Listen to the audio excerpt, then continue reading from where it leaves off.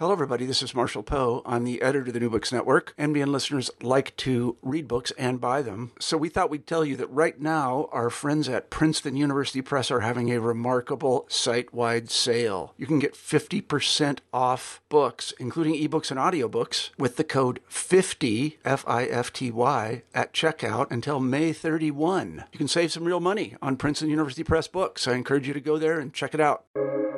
Welcome to the New Books Network. Hello, everyone, and welcome back to New Books in French Studies, a podcast channel on the New Books Network.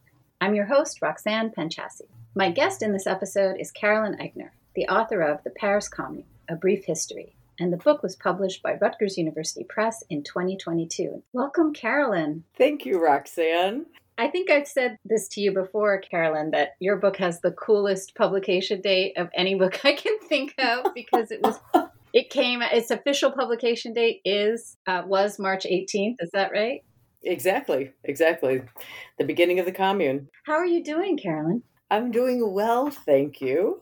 How's the pandemic been for you? Where have you been? I mean, maybe I shouldn't ask you where you've been because I know you're a traveler and that'll take up all of our time. But can you tell us where you're joining us from and how things have been for you the last couple of years? Well, I'm at home in Milwaukee, and this is where I was for the bulk of the pandemic. And I spent a significant chunk of it writing this book. I had a fellowship, the Institute for Research in the Humanities at University of Wisconsin in Madison. And so I wasn't teaching in 2020 to 2021. I had to be home.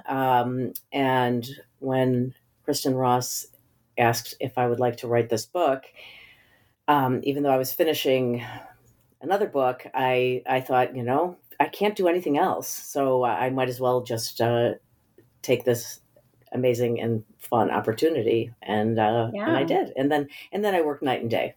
I mean, I really worked night and day. Yeah. I mean, I know we were in touch a little bit while you were working on it, and it just sounded like a really intense process. And I'm going to want to come back to what it was like to be working on the Commune. I mean, the writing and all of that, I'm sure, was really challenging, but just to be specifically thinking about the Commune and its politics and events and thematics and all of that during this period that we've been living through, I'm real curious to know about what kinds of connections you were making and how you think that might have influenced the way this book turned out, this wonderful book turned out. That is so beautiful to look at. I love the cover. Thank you. It's the flag of the Commune. Yeah.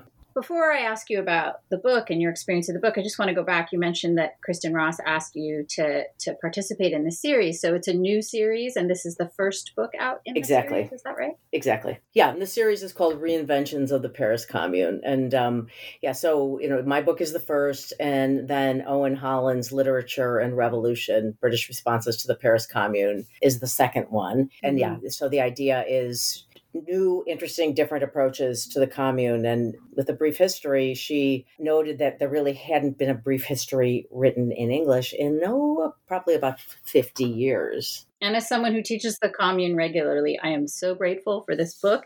I taught a course in the spring of 2021 on the Commune, and the book, you were writing it at the time.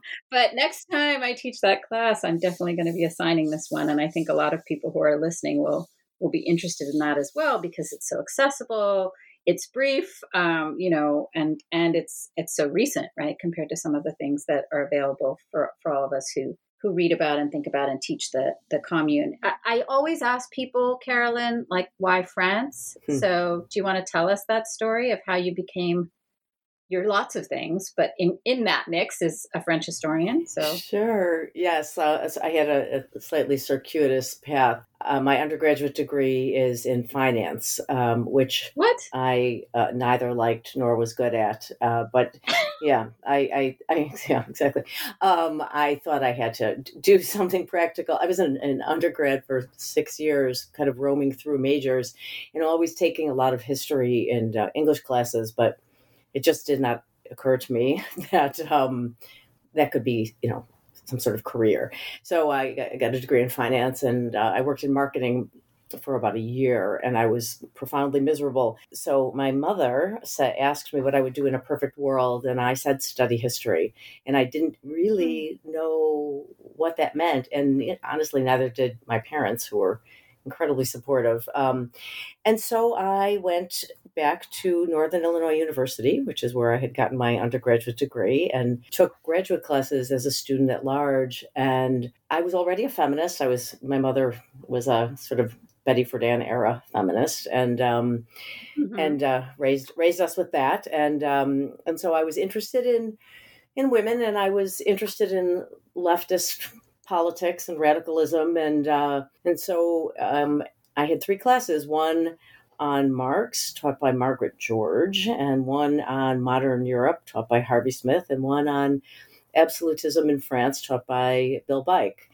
And I had no connection to France before this, but I just was kind of swept up in France's radical tradition. And then when I encountered the Commune, I just thought, I'm like, wait a minute, were there women in this? And it was really, and then I thought, well, I think I can do this history thing. And I applied to be in the MA program there. And they said I needed to pick a country. And I knew no French. And they said that there was a translation course being offered in the summer, and if I took that, it would fulfill the requirement. And so I called on the telephone, and there was one space left in it. And so I'm a French historian. That's awesome. And I'm very, very happy about it. Yeah. Yeah. Well, and so are we all. That's a great story. And I mean, you mentioned that somewhere along the line you had that question about whether or not there were women involved in the Commune. And if we know that that is absolutely the case, it's partly thanks to you. Thank you. Including that 2004 book, Surmounting the Barricades, published with Indiana University Press. Yes. And you've got another book that I guess I could ask you about later, but I'll just mention it now, Feminism's Empire, that has at least one Commune art in there, right? It has 2. It has Louise Michel and Paul Menck. That's right. And that one's coming out in June, well, next month. Exactly. Is that right? And shout out to Mike Van, my colleague, who is also a colleague on the NBN, who will be interviewing you for New Books in History for that one, because I can't take up all of the Carolyn Eichner time on the network. We're going to share you. Okay, so this book, Kristen Ross invited you. You've written about the Commune before. You had nothing else pressing going on during the pandemic. Writing a brief history, I guess I want to ask you first and foremost, like as someone who's worked on the Commune for years and comes back to it in various ways, like how challenging it was to get it down to, I don't know, this very manageable, but probably not from your perspective writing it, just over 100 pages. Like, what's it like to write a brief history? Challenging. Yeah. It was possible because I've been thinking about the Commune for so long. It's something that, and talking about it and teaching it. And then I just really, to distill it down, it's difficult because I love details, and I have to refrain from, kind of getting lost in details. And so, I just, my partner is incredibly helpful, Kenan Ferguson, political theorist, I'll shout out there. And so together we worked on, because he has lived with the Commune for a couple of decades now. And so so I used him as a real sounding board and made an outline and just kept kind of tightening it, and then thought about it kind of telling a story in a way, but with obviously a narrative, with analysis and interpretation and all of the good scholarly stuff. And so it was actually it was fun. The writing was fun some days, other days less so. Sure. But just really, just kind of trying to follow a thread. I decided to, pick certain figures, the way I thought about writing it and the narrative, and to make it, more accessible, and to make people to be able to connect with the different actors in the Commune. I just thought about, okay, I'll think, focus on these three women and three men and kind of weave them in and out. And it's not like I just focus on these six people, but it was a way of kind of focusing the narrative. Okay, before we go any further, I mean, as you know, Carolyn, I'm no scholar of the Commune per se, but I'm a huge fan of that history. I like to teach classes on it. I like to talk about it, read about it all the time. People think I work on the Paris Commune sometimes. I'm like, no, I work on the post-1945 period. So you and I talking, we can probably fall into the trap of taking stuff for granted. So let's, before we go any further, just give people who might not be as familiar with this history the brief version of the brief history of the Commune. Right. What was the Paris Commune? Go. Yeah. It's like the elevator pitch, right? All right. The Paris Commune was a 72-day-long revolutionary civil war, right, immediately following the Franco-Prussian War in 1871. The Franco-Prussian War, which was not going well for France anyway, and France surrendered to Prussia, partially because it was more concerned about the activist working class population in Paris than it was about the Prussians. And then immediately the new government immediately took a number of measures that, let's say, undermined the life and well-being of the working classes, and financial measures that were repressive, and that led to increased unrest in Paris, and ultimately to March 18th. When there were cannons left in Montmartre after the Franco-Prussian War and sitting up on the butte overlooking the city, and the French powers that be were very uncomfortable with this, since Montmartre was a completely working class area, and they sent troops up there in the pre-dawn hours. The horses were delayed, and the troops stood there and waited, and then as the sun rose, women came out of their houses to get bread and milk for their families, and saw the soldiers and said, "What are you doing?" And stepped between them and the cannons, and the soldiers turned around and arrested their leaders, and thus began this revolutionary civil war, which is often termed the first, so I call it the sort of socialistic revolution. It's not quite socialist, I don't think. But, and it was a 72-day experiment in radical democracy while under siege by the French National Army, and the project of social and political and economic transformation was going on at the same time as defending the city in a civil war. How's that? That's great. Because it's a hard thing to, I remember somebody who wasn't as familiar with the Commune's history when I decided I wanted to teach a class on it. I was like, I'm going to teach a class on this 72-day episode. And it was such a fun challenge to do that and to have that kind of time. But it's still, there's so many things that I ended up having to leave out. So, right. So it's just a fascinating history. And this book comes at it and presents it to, a real wide range in terms of a potential audience. So I guess that's another question I wanted to ask you, Carolyn. When you were writing this book and thinking about who it was for, who were your imagined readers? Students, an interested and engaged general population of, activists or people who are interested in France, people who are interested in revolutions, people who are interested in civil war, people who are interested in radical social change, and also fellow scholars and historians of France and the Paris Commune, because it's a brief history, but it's also my scholarly intervention, more recent scholarly intervention in the historiography of the Commune. Yeah, and I think what you've produced, the book is so readable that I can completely imagine all of those different potential readers getting so much out of it. Thank you. Was that part of the fun of writing it, that you got to? Did you feel like you were writing in a different register than you? I've read your other work; it's all, compelling to read. But did you feel like a different type of writer putting this book together? Yeah.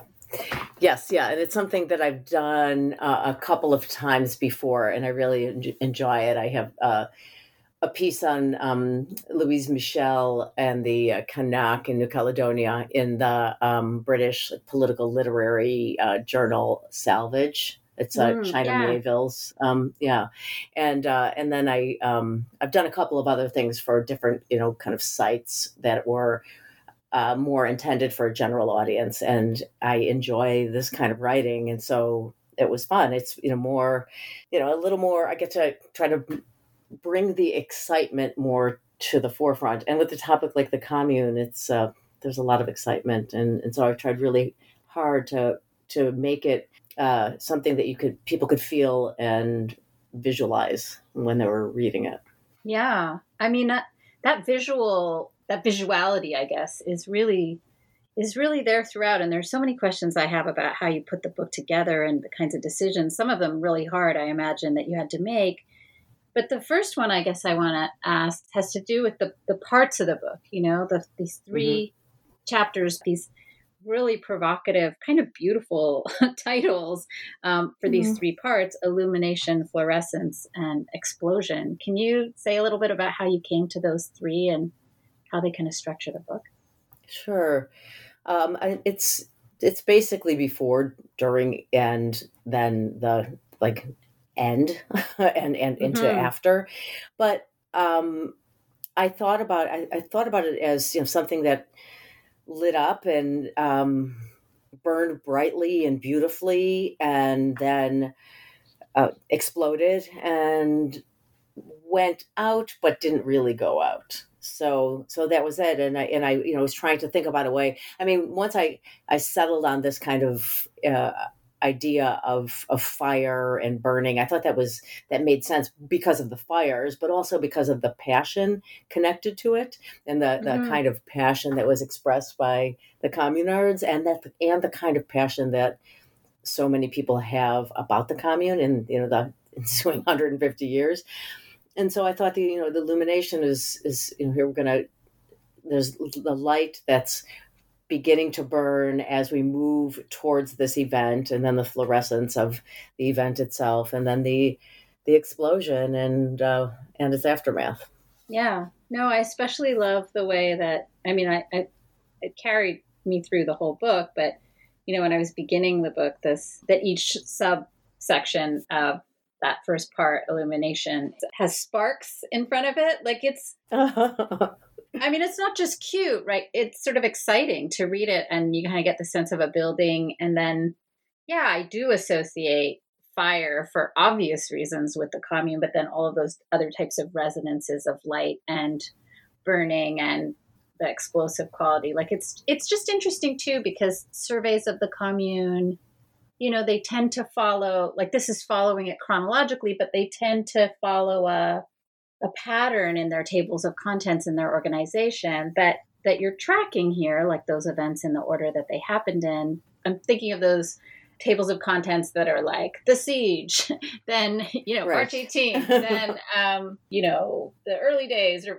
whatever, like women, and then, the Semaine Sanglante, the bloody week at the end. And it sort of has this, and maybe legacies if we're lucky. So yeah, I just was curious to ask you about how the way you set that up maybe is in response, or like what impact do you think it has on that arc of the story that we tell? Well, thank you for that.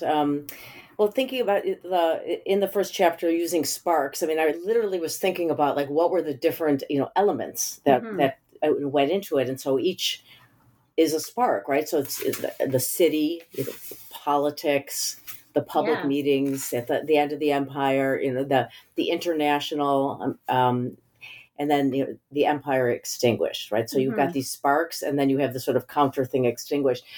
And so I thought that this would, I hoped at least that this would present each piece fitting into the puzzle, if you will, of what created and led to the commune, but while keeping this theme of fire and kind of glowing and illumination, and instead of saying just contributing factors, right? It seemed like a more interesting way of setting it up. You mentioned, Carolyn, that the book is kind of anchored and returns again and again to these central figures of the commune, and that you chose to divide that evenly between women and men who were involved. And yeah, I guess I just want to ask you about that choice that, knowing you, seems like, of course, Carolyn did that. But yeah, just what it means for you to write a history, even in a brief history that is meant to cover the commune, what it means to you to like how gender figures in this book, given that feminism and the role of women and gender is such a central part of the other work that you do, like how you kind of work that out. Well, thanks for that question. Yeah, I think for me, one of the really important things was to fundamentally integrate women and gender into the history of the commune, and so to not have the Paris Commune, a brief history that includes women and gender. Like it's not part of the title, right? It's just part of the history because it's part of the history. Right. It's not. It's and so in writing it, I wanted to include in the narrative the characters, the actors, because it's readers and students really like it, but readers like that, to be able to get a sense of who these people who were involved, and to get to have them represent different strands of feminism or different strands of socialism, or both, but to really it's just gender. Women are completely integrated into the book because they were completely integrated into the event, as they're completely integrated into history. So, or should be. It was a very central thing for me. Well, and it's really there as a reader. It's not, as I said before, it's not like the women and gender chapter or whatever. It's just right. kind of there all the way through. And of course, the roles that women and men played in the commune were different in some ways, and there were constraints and like all of these things and exclusions that persisted throughout the commune, and there are critiques to be made, but they're integrated into that history in this way. So that's kind of me connecting this brief history to both of the other books, one which is almost out. But the other question I had for you has to do with how this brief history of the Paris Commune situates the commune in relationship to empire, which I know plays a real central role in the book that's about to come out. So yeah, I'm kind of curious about how writing this book after finishing the other one or before. How you've been writing two books at the same time. I can't keep up. What's going on? Yeah. I've actually been writing 3 books at the same time. Oh, good Lord. Okay. Yeah, which I don't advise that approach. But yeah. Because of the brevity of this book, there is it's really the end that engages questions of empire, and briefly the brevity of the book, but it does primarily because of the 4,500 communards that were exiled to the prison colony in New Caledonia in the South Pacific, and that actually segues into the Feminism's Empire book, which focusing one of the 5 feminists in that book is Louise Michel, because I look at the first 5 feminists of the latter half of the 19th century to engage with empire. And it's Louise Michel, and she's sent to New Caledonia, and it changes her politics and her understanding of oppression and equity, and she becomes anti-imperialist. And then so I talk a bit about that and the other communards sent to New Caledonia, and then also the fact that at the same time as the commune is happening, that there's a anti-imperial uprising in Algeria, and those once that's crushed, then those the Kabyle leaders of that are sent to New Caledonia. But also at the same time as that, there is a commune formed in Algeria, in Algiers, and they're mostly veterans of 1848 who'd been exiled there, and they have no interest in anti-imperialism or imperialism, but there were quite a number of communes that rose up mostly around France, and at the beginning of the commune, the one in Marseille lasted 10 days, and I think that was the longest one.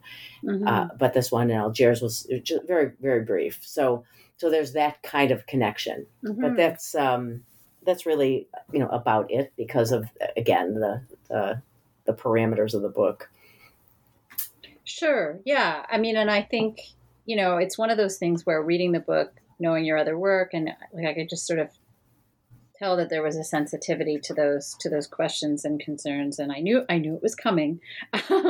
And so I guess another question I have has to do with, you mentioned a couple of times how you wanted to make a particular kind of intervention. And I know just from speaking with Émile Chaval and some other historians who've written some of these briefer histories, that it's a real challenge to, do the coverage of like the content events, to provide that overview for people, but then to also figure out a way to make the book your own in terms of an intervention historically, historiographically, in terms of analysis, your political take, whatever it is that you want to get in there. And so I wonder if you could tell us a little bit about how you balance that, how you worked on that part of the project, and then, what you hope that people will take away from this brief history as, some of those interventions that you've wanted to make with this book. Because the commune is still such a hotly contested event, and the historiography is still so contentious in many ways, I this was what I was hoping to do, to intervene and present my perspective and my scholarly perspective, and to talk about the commune as looking both backwards and forward, as being influenced by the French Revolution, but also being an experiment in radical democracy. And this is why I talk about in the central chapter, I talk about the politics, the socioeconomic, the politics, economics, and social cultural the aspects of the commune, and the kind of originality that was going on, the kind of experimentation in politics and culture and economics. There are some scholars who term the commune a failure, and I vociferously argue against this. I mean, the commune was crushed, but I see it as this model for quite a broad range and type and number of progressive movements in the next 151 years so far. And that it really, it kind of opened up a lot of routes to progressive and or radical change.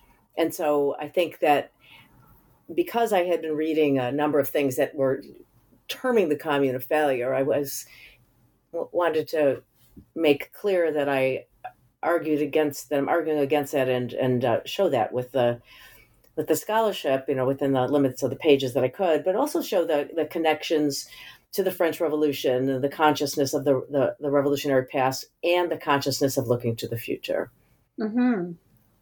Well, this is as good a time as any to come back to that question I had earlier about like writing this book when you were writing it. I mean, it's got lots of parts, this question of mine, because it's like writing this book when you were writing it and thinking about it around the 150th anniversary, which is its own thing. But then to have that, and again, I keep coming back to this class I taught in the spring of 2021, to have that happening, that kind of commemorative moment where just there was, it was super exciting last year, right? Like it always is when people revisit and come back to things. But last year, there's just this explosion of stuff, meetings, conversations, publications, happenings. I mean, all within the constraints of the pandemic, but things happening on Zoom or whatever, like all the stuff. And then also the world was also, I mean, it's in the world, but like the rest of the world was also happening. And so I don't know if there's an easy way for you to tell us about that, but like, what was that like? Well, I had been looking forward to this anniversary, the 150th anniversary, and had hoped to spend a fair amount of time in Paris or in France for speaking at conferences and just being there. And so that obviously didn't happen during the time. There were many Zoom talks and conferences and things that I participated in, which was great. And in some ways, probably then we're seen by more people, and more people were able to participate than would have otherwise.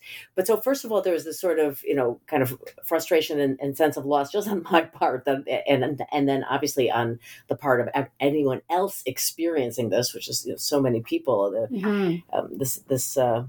The way that this couldn't be commemorated in the way that many people had hoped, and then there's there's the pandemic, and there's Black Lives Matter, and there's all of this stuff going on, and I just, in a way, by immersing myself and writing about this, and as I said, I really see the commune as this kind of roadmap to many future ends, and I felt like, well, this was, it's almost in a ways an extra level of inspiration as in trying to create this accessible, readable, digestible version of the commune that would then be out there in the world. I mean, I had hoped that it would come out during 2021. That was the original intent, and Rutgers thought it could, but it just couldn't.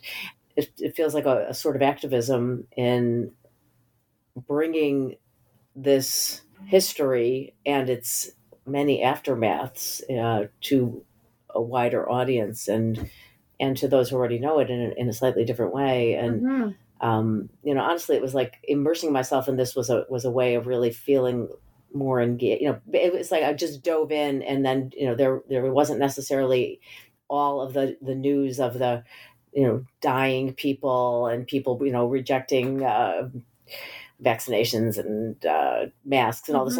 I could just kind of turn that off and for many hours a day and write this. And it was very helpful for me to have this project. I mean, I had the Feminism's Empire, and but this other book that you're writing, yeah, right. And then there's a third one, but it really was, having the fellowship, not teaching, just being in my house, just and having the resources to do this too, because there was a pandemic. I couldn't go to the library, but the amazing, wonderful interlibrary loan people at my university. And then the fact that so much has been digitized. Obviously, when I wrote Surmounting the Barricades, nothing was digitized. And then I also have extensive files of photocopies from when I did my dissertation research, and when I was writing Surmounting the Barricades. It was like all of these factors came. I think if any one of these factors wasn't there, I couldn't have done it during the pandemic, right. But it gave it an extra level of kind of meaning and urgency.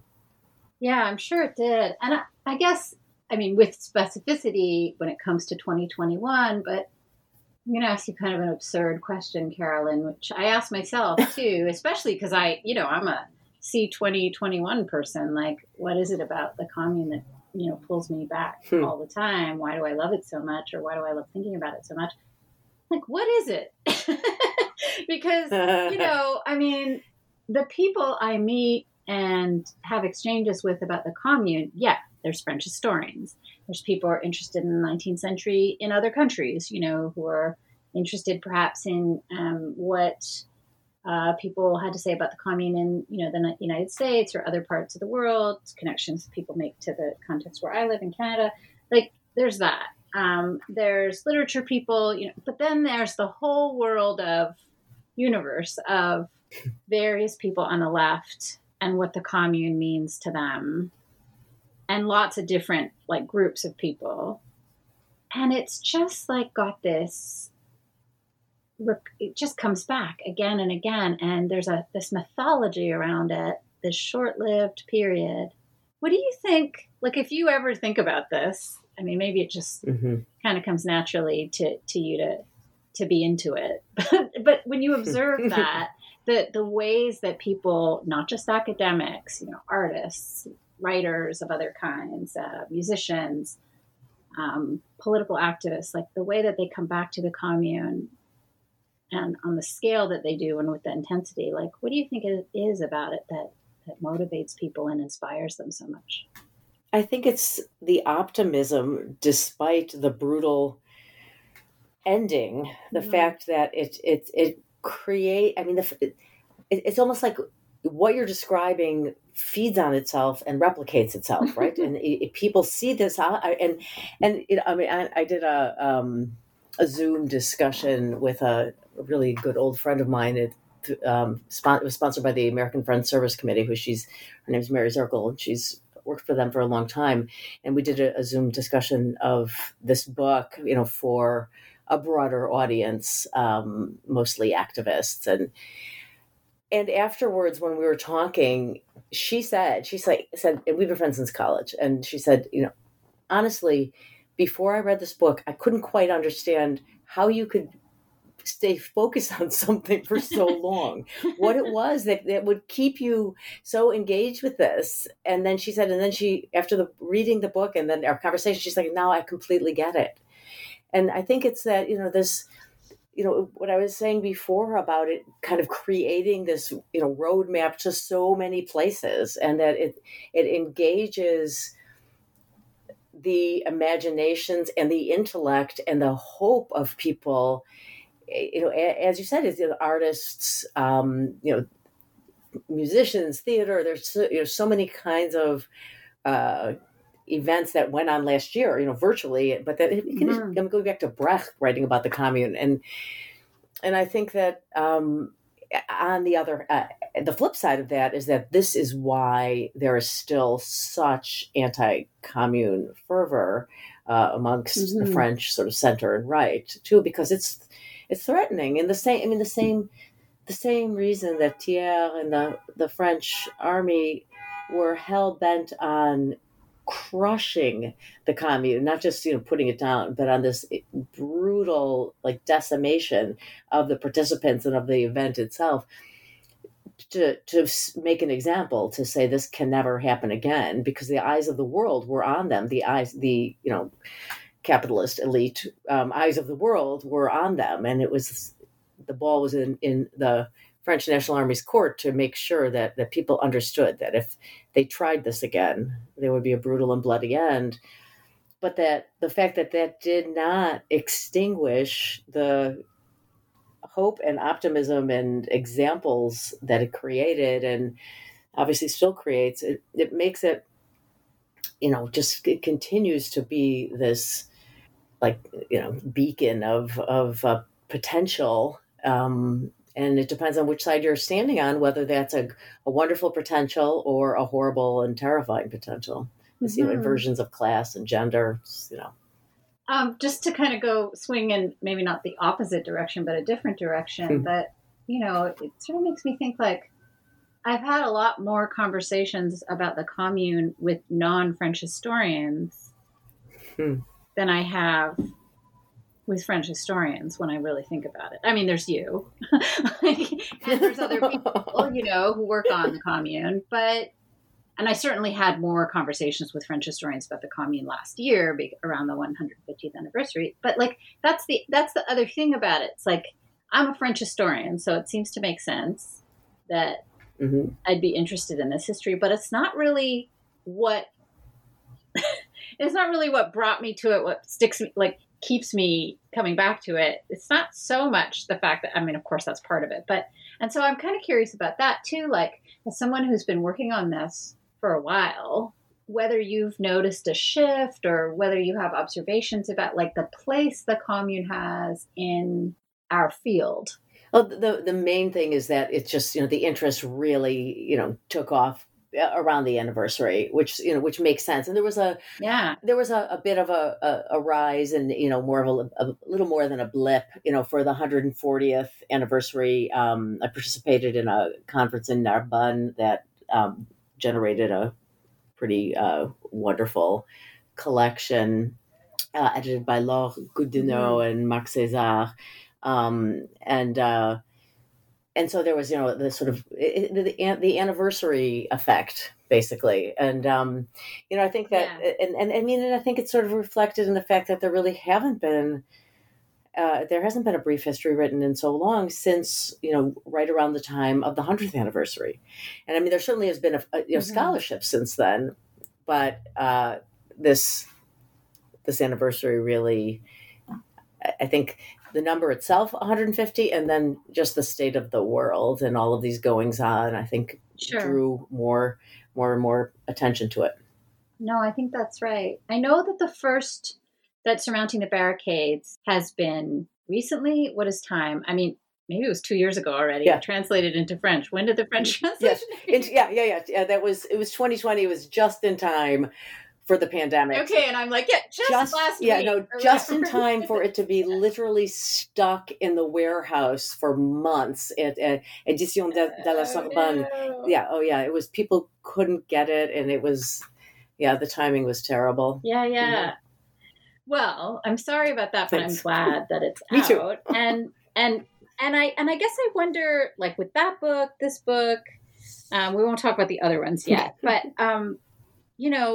this idea of like, well, especially Anglo audience, but a more kind of outside of France audience versus a French audience, like with that other book and with Surmounting the Barricades and with this one, like, I guess I wonder what you think about your audience in terms of non-French types, French types, like, do you have different things to say, or do you think the reception of something like this would be different in the French context? Like, I don't know if there's a plan for this one to come out in French, but I just wonder about that because I do also just, and this is all anecdotal, like have different kinds of conversations sometimes with people who are working in a North American or Anglophone context on the commune or thinking about it. And, the status that it has, the place that it has, and the different kinds of silences about it in the French context. So I just wonder how you think that. Yeah, I mean, as of now, at least there are no plans for this to be translated. I would absolutely love for it to be translated, but there was, the last year or so, there was quite the outpouring of publications in France. Yeah. So I don't know what that says about the audience waiting for another brief history, especially one by an American. I don't know, but I mean, I would love to have this come out. But having Surmounting the Barricades come out in French, and I want to shout out to my wonderful translator Bastien Crépin. Having that come out in France was extremely important to me to have, because of the centrality of women and issues of gender in the commune, and the fact that had been not exactly a central factor in much of the French language historiography before that. So that was very exciting for me to have that come out in French. And I think I would love to have this come out in French and to then see what kind of response it would have. Just I wonder sometimes, that we and it's not even like we all agree or do things the same way, but that there's a different approach to certain especially contentious political and historical issues in France that people writing from the outside are able to, or might emphasize, or might explore, poke at things that might be more sensitive in a French context, or there might be a bit more resistance to, or less, more silence about. And so I just wondered about that because, as you say, there was so much activity. I mean, I was just following like online in France around this anniversary last year. And I don't know, I haven't tracked all the anniversaries, but I mean, there have always been dedicated groups of people who, are interested in having people understand and know about the commune's history, but it just felt like a much more generalized kind of commemoration or broader commemoration. Yeah, and the what you said about the particular sensitivities.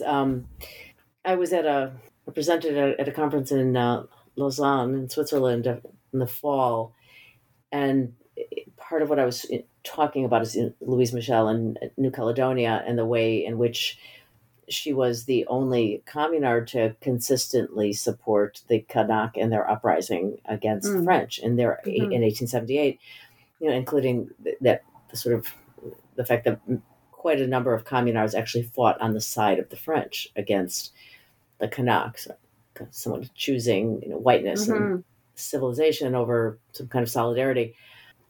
There was a bit of tension about this me criticizing the communards, and that it was very clear that this was there was a bit of tension about that. But I think there's a lot of attachment to the commune, as there is and it's a similar thing in my book Feminism's Empire. I talk about the feminist use of the figure of the Jew in 19th century France and the empire for all sorts of things, to advance political positions, and this figure of the Jew as something that was kind of easily accessible and a clear point of reference, and the way that, for example, Hélène Baudoir, the monarchist feminist with Republican sympathies, who was a raging anti-Semite, and Hubertine Auclair, who used anti-Semitism in instrumentalized ways to try to advance the cause of women's suffrage. And I have had a fair amount of resistance to that because of the criticizing of these feminists, whereas I'm not actually criticizing them. I'm talking about what they said and what they did, in the same way that with the communards, I'm talking about what they said and what they did. And, I mean, it's not a secret that I'm super sympathetic to the commune or to feminists. I mean, here's the big reveal. What? I know, exactly. In a surprise move. I know. Oh my goodness. But if you're doing the work and you're trying to talk about what happened and why, you have to talk about the unpleasant and nasty parts. But it depends. Yeah. There are communities of interest who feel more protective of these historical actors, and I mean, honestly, when I was doing the work on the Feminism's Empire, and when I didn't plan on looking at the way that they talked about Jews or looked at Jews at all, and I just kept coming across it, and quite honestly, it was disturbing and disappointing. But it didn't mean that I had to write about it. It connects with Empire. Maybe it's an academic thing. Like, I can be a fan and a critic at the same time. I have no problem with that. I just roll them together, like, well, you do X well. Yep. I would have liked to hear more about, or less about, why. Carolyn, just coming back to this thing about, the mythology and various people's, including my own, obsessions with the commune. Like, what do you think about? Well, I think it was Kristen Ross who said, at the beginning of Communal Luxury, like somewhere, that it's not about lessons.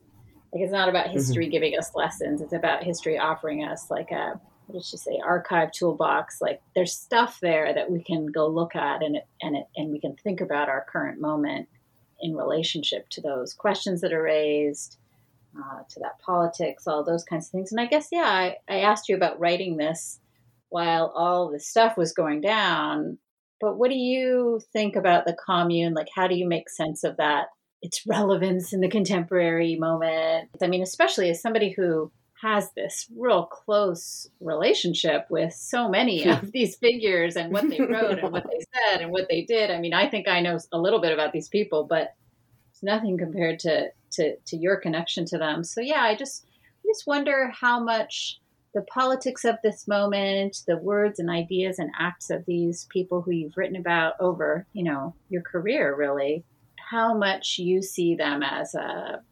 repository for contemporary politics or issues around inequality and social justice and some of those kinds of things. Like, is the commune always just like are you, when you pick up the paper or whatever, however one absorbs the news these days, is it just like, is the commune like the ding, ding, ding going off all the time, where the commune's always popping into your head? What's it like to be Carolyn Eichner in the contemporary moment, absorbing the news? That's fabulous. Happily, no, the commune isn't completely present all the time. That would be Not good for you or scary. Kenan, I'm guessing. Yeah, right. Exactly. Or anyone else, my sister. Oh my God. No, but I first of all, I detest violence, and I see the violent outcome as just a horror. And I know that often, violence is unavoidable, but I find it, abhorrent and terrifying.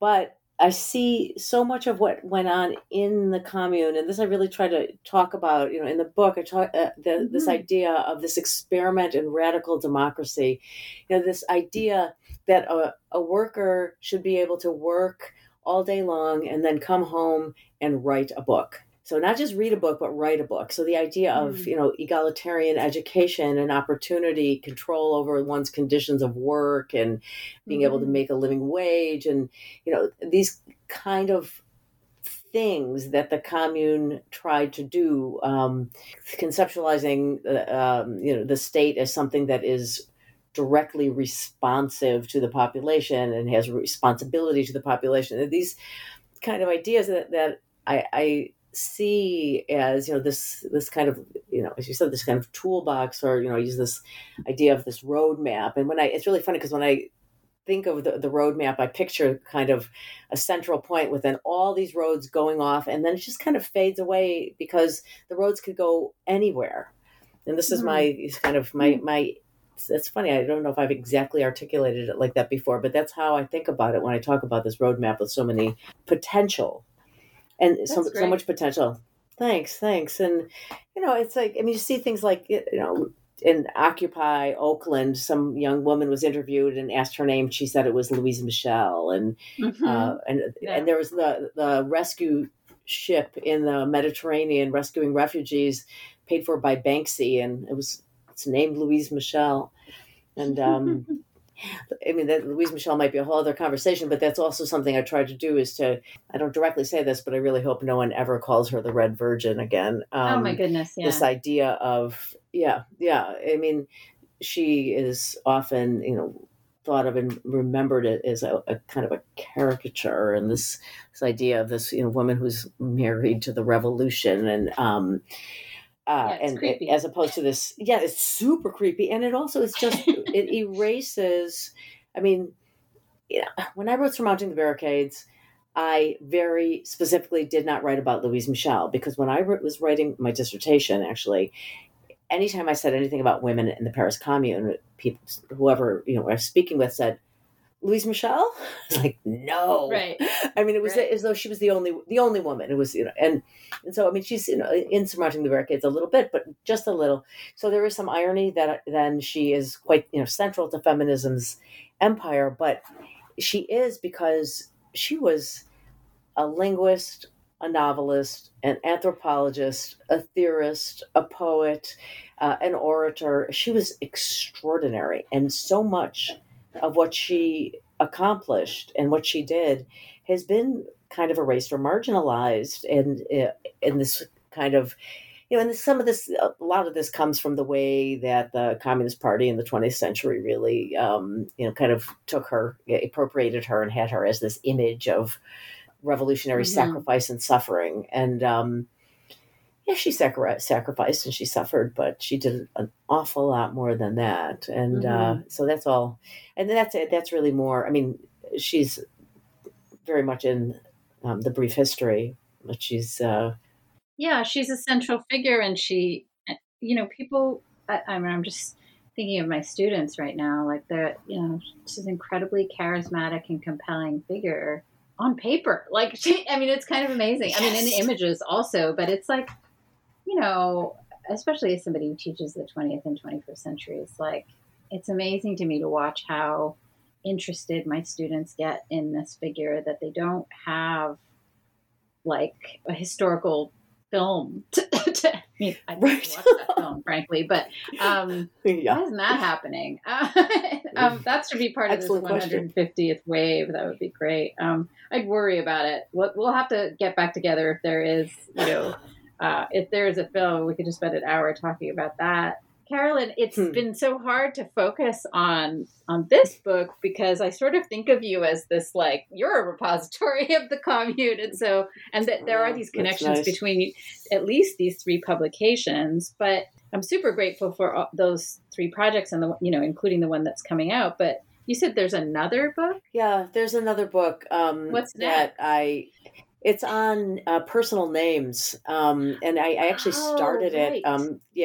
20 years ago in an NEH summer seminar at Stanford with Marilyn Boxer and Karen Offen on motherhood in the nation state, where it came out of the commune research because Paula Mank, one of the central communards in Surmounting the Barricades, she had a child that she named Lucifer Blanqui, and Napoleon had mandated that all French children be named after Catholic saints or heroes from antiquity, and so Lucifer Blanqui, and then another child, Spartacus Revolution. That's an intense name. Yeah.